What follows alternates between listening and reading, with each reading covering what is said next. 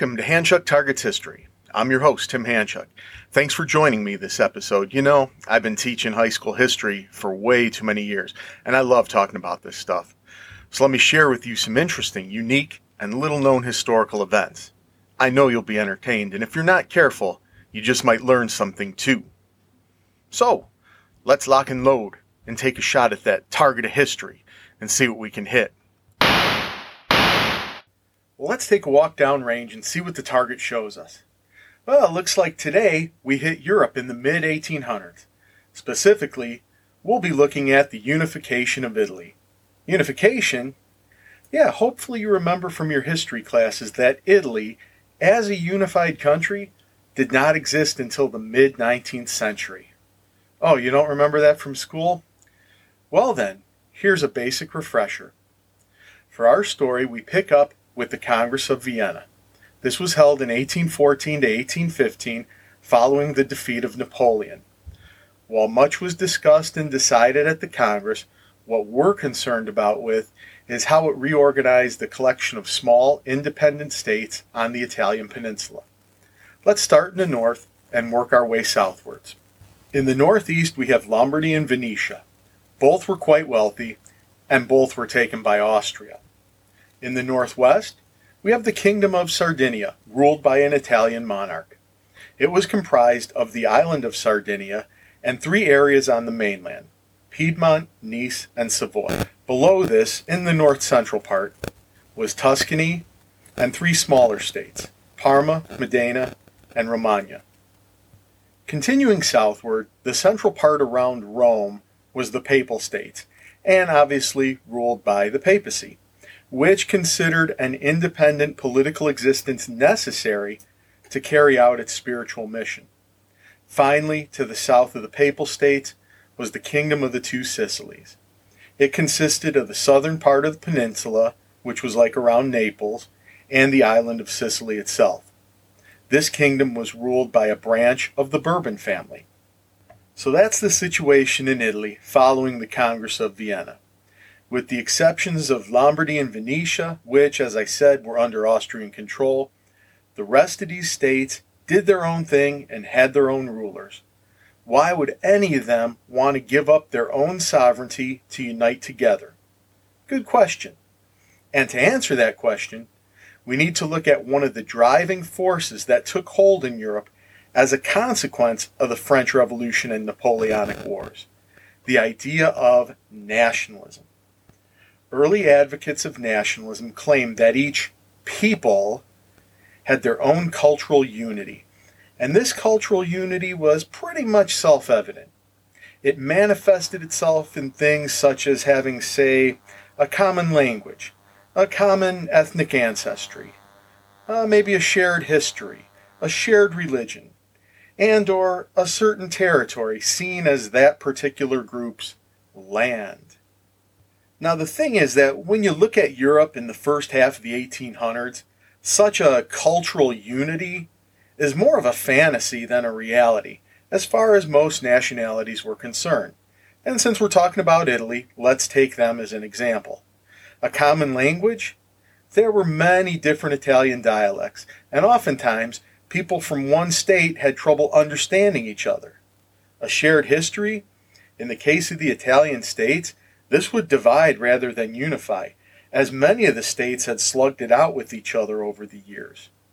And don't forget that in many states, we have multiple ethnic groups sharing the same land. Perhaps to a lesser extent in the Italian states than in other parts of Europe, but it's still there. So wait, if cultural unity really didn't exist, how is nationalism going to play a role in driving Italian unification? Well, here's the cool thing about this. It doesn't matter if there in fact was not a cultural unity. What matters is that the people involved perceive there to be one. In other words, if you think there's cultural unity, then there is. And the time is going to come when the Italian states seek to turn this perceived cultural unity into a political reality. All right, so let's get things going. Between the Congress of Vienna in 1815 and the European-wide revolutions of 1848, many Italian nationalists dreamed of a unified Italy. And as the years went by and things played out, there came to be three basic approaches to make this happen.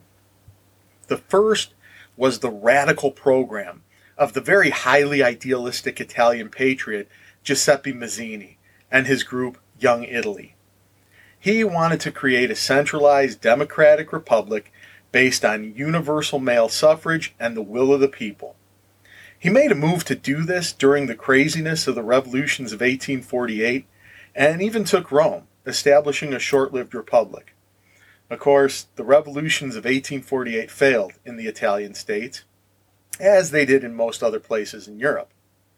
His brand of democratic republicanism seemed far too liberal to attract even the liberal-leaning middle classes, and Mazzini and his followers ended up being driven into exile anyways. The second approach to unification was championed by a Catholic priest named Vincenzo Gioberti. He proposed that the existing states form a federation under the presidency of a progressive-minded pope. In 1846, Pius IX became pope and was cautiously supportive of this idea, at least initially. But when the revolutions of 1848 happened, he was temporarily driven out of Rome. After that, he became quite the reactionary toward unification and strongly opposed it. With that idea off the table, that leaves us with a third approach. It involves one of the stronger kingdoms rising up and leading unification. That's certainly the most practical approach, but it begs the question, how much would the urban middle class and the working classes support this? You see, any of the strong kingdoms that would do this had conservative, autocratic governments. The middle class at this time were progressive-minded and liberal-leaning, as were the working classes, some of whom even supported more radical ideas. Again, the revolutions of 1848 came into play. The revolutionaries in Sardinia forced the conservative king Charles Albert to grant a liberal constitution in March of 1848. This constitution granted numerous civil liberties to the people and established a parliament with real legislative powers, headed by a prime minister. Deputies to this parliament would be elected by the people, though suffrage would be limited to males who made above a certain income. The king would retain executive powers and have veto power as well. Now here's where things get interesting. Charles Albert had granted this constitution under duress during the revolution. When the revolution was put down, many assumed things would go back to how they were. But in 1849, Charles abdicated the throne, and his son became King Victor Emmanuel II. And rather than rescind the liberal constitution, Victor Emmanuel looked at it and was like, hey, these are some pretty good ideas. Let's keep them. Consequently, Sardinia was seen as liberal and progressive by the middle and working classes and won their support, while maintaining support of the upper class conservatives due to it still being a strong monarchy. It was seen as the Italian state most ideally suited to lead unification. At the same time, Victor Emmanuel in Sardinia had the great fortune of having a brilliant statesman as prime minister, Count Camillo Benso di Cavour.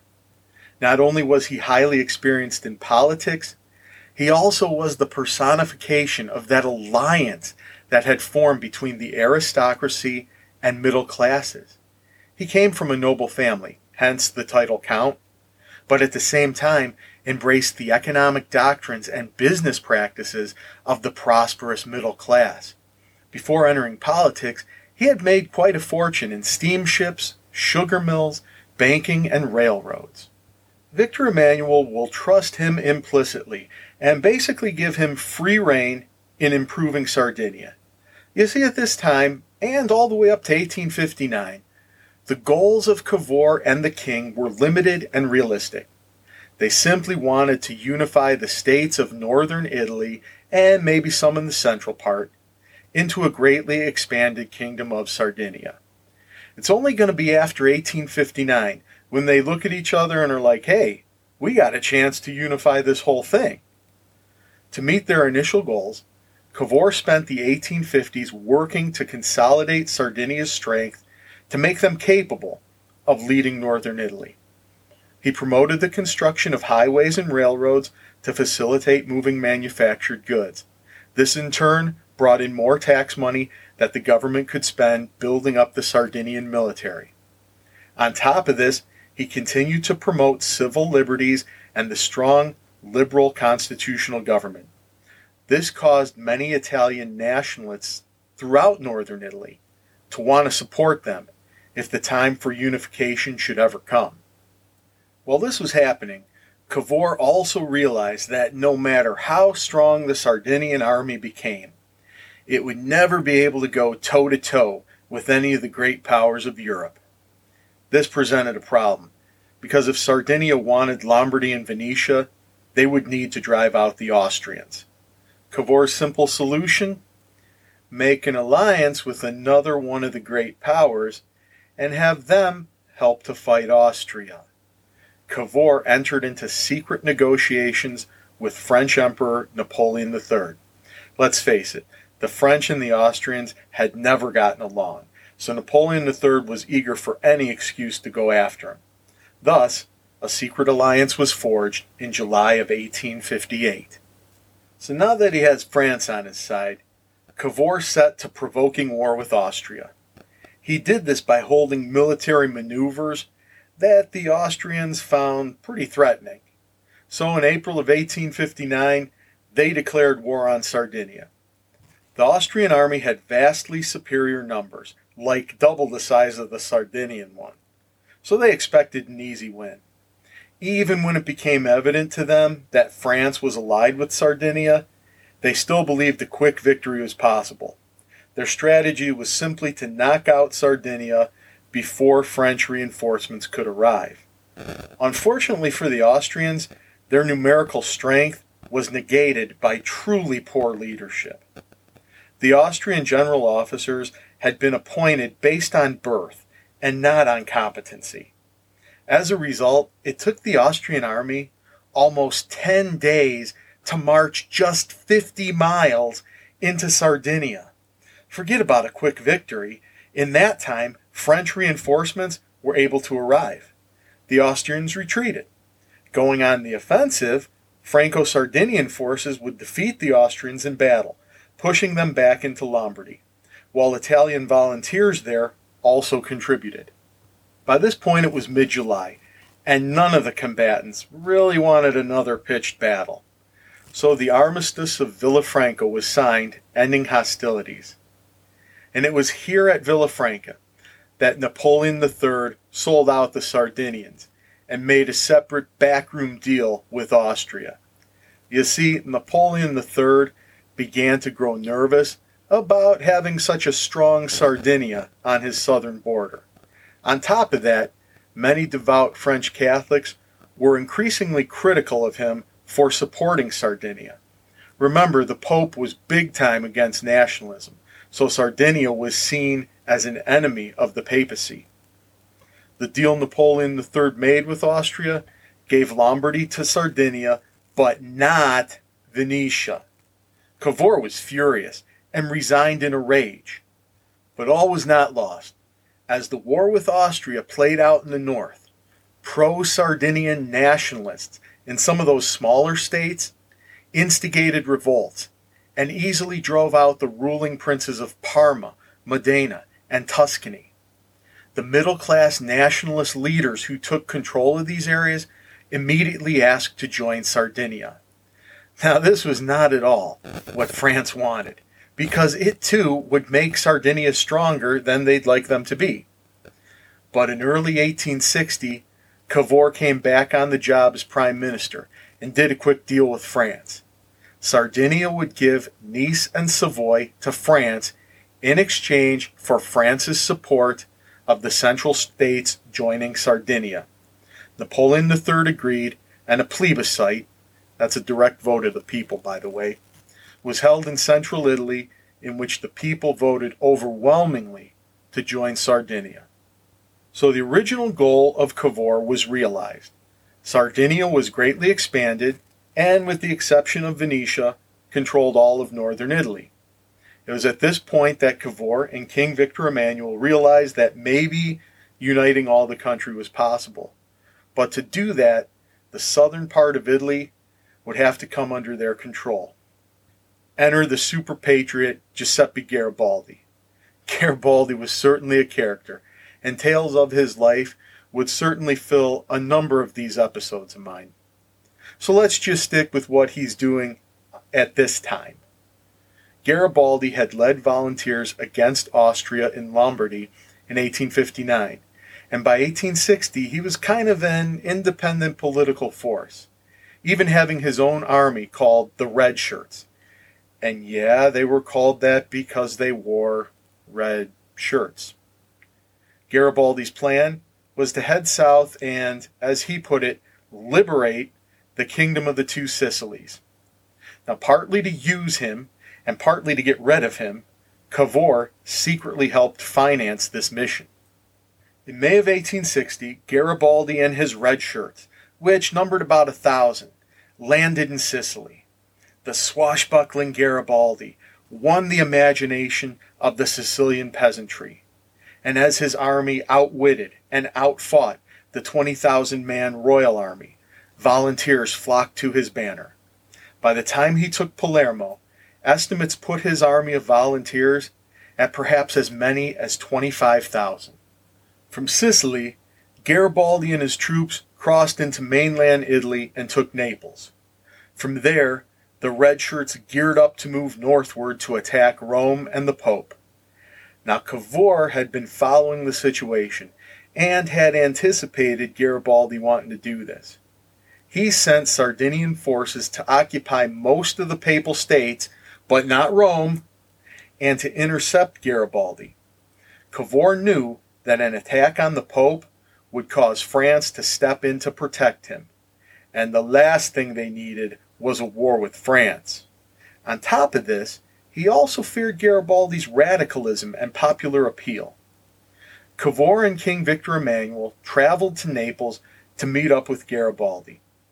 Despite the urging from some radical supporters, Garibaldi, being the true patriot that he was, agreed to step aside. A plebiscite was held, and the people of the South voted to join Sardinia. Happy time. Cavour succeeded, and we have a unified Italy. Now, of course, Italy didn't have Venetia, which was still held by Austria, or Rome, which was under the protection of French troops. But Victor Emmanuel knew he'd have to be patient and wait his opportunity to add them to Italy. In 1866, Austria and Prussia went to war. This was called the 7 Weeks' War.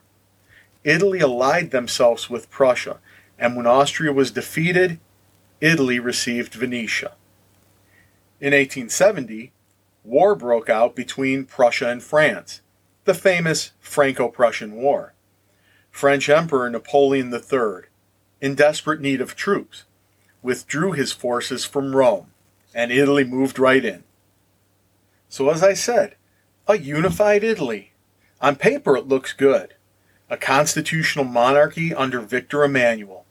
In essence, the Italian constitution was basically the Sardinian one being reused. The government was liberal-leaning, yet at the same time not too radical or democratic. Yeah, on paper it looks good, but in reality, they still have a long way to go. There was a clear divide between the propertied classes and the common people, and there was a growing social and cultural gap separating the progressive, industrializing North from the highly agrarian South. Italy will have to deal with these and many other issues in the coming years. But talking about that, well, that would be another story. And there you have it, kind listeners. Thank you for tuning in. If you like this episode, please tell your friends. And hey, check out some of my other episodes. You might like those as well. I very much look forward to talking with you again next week.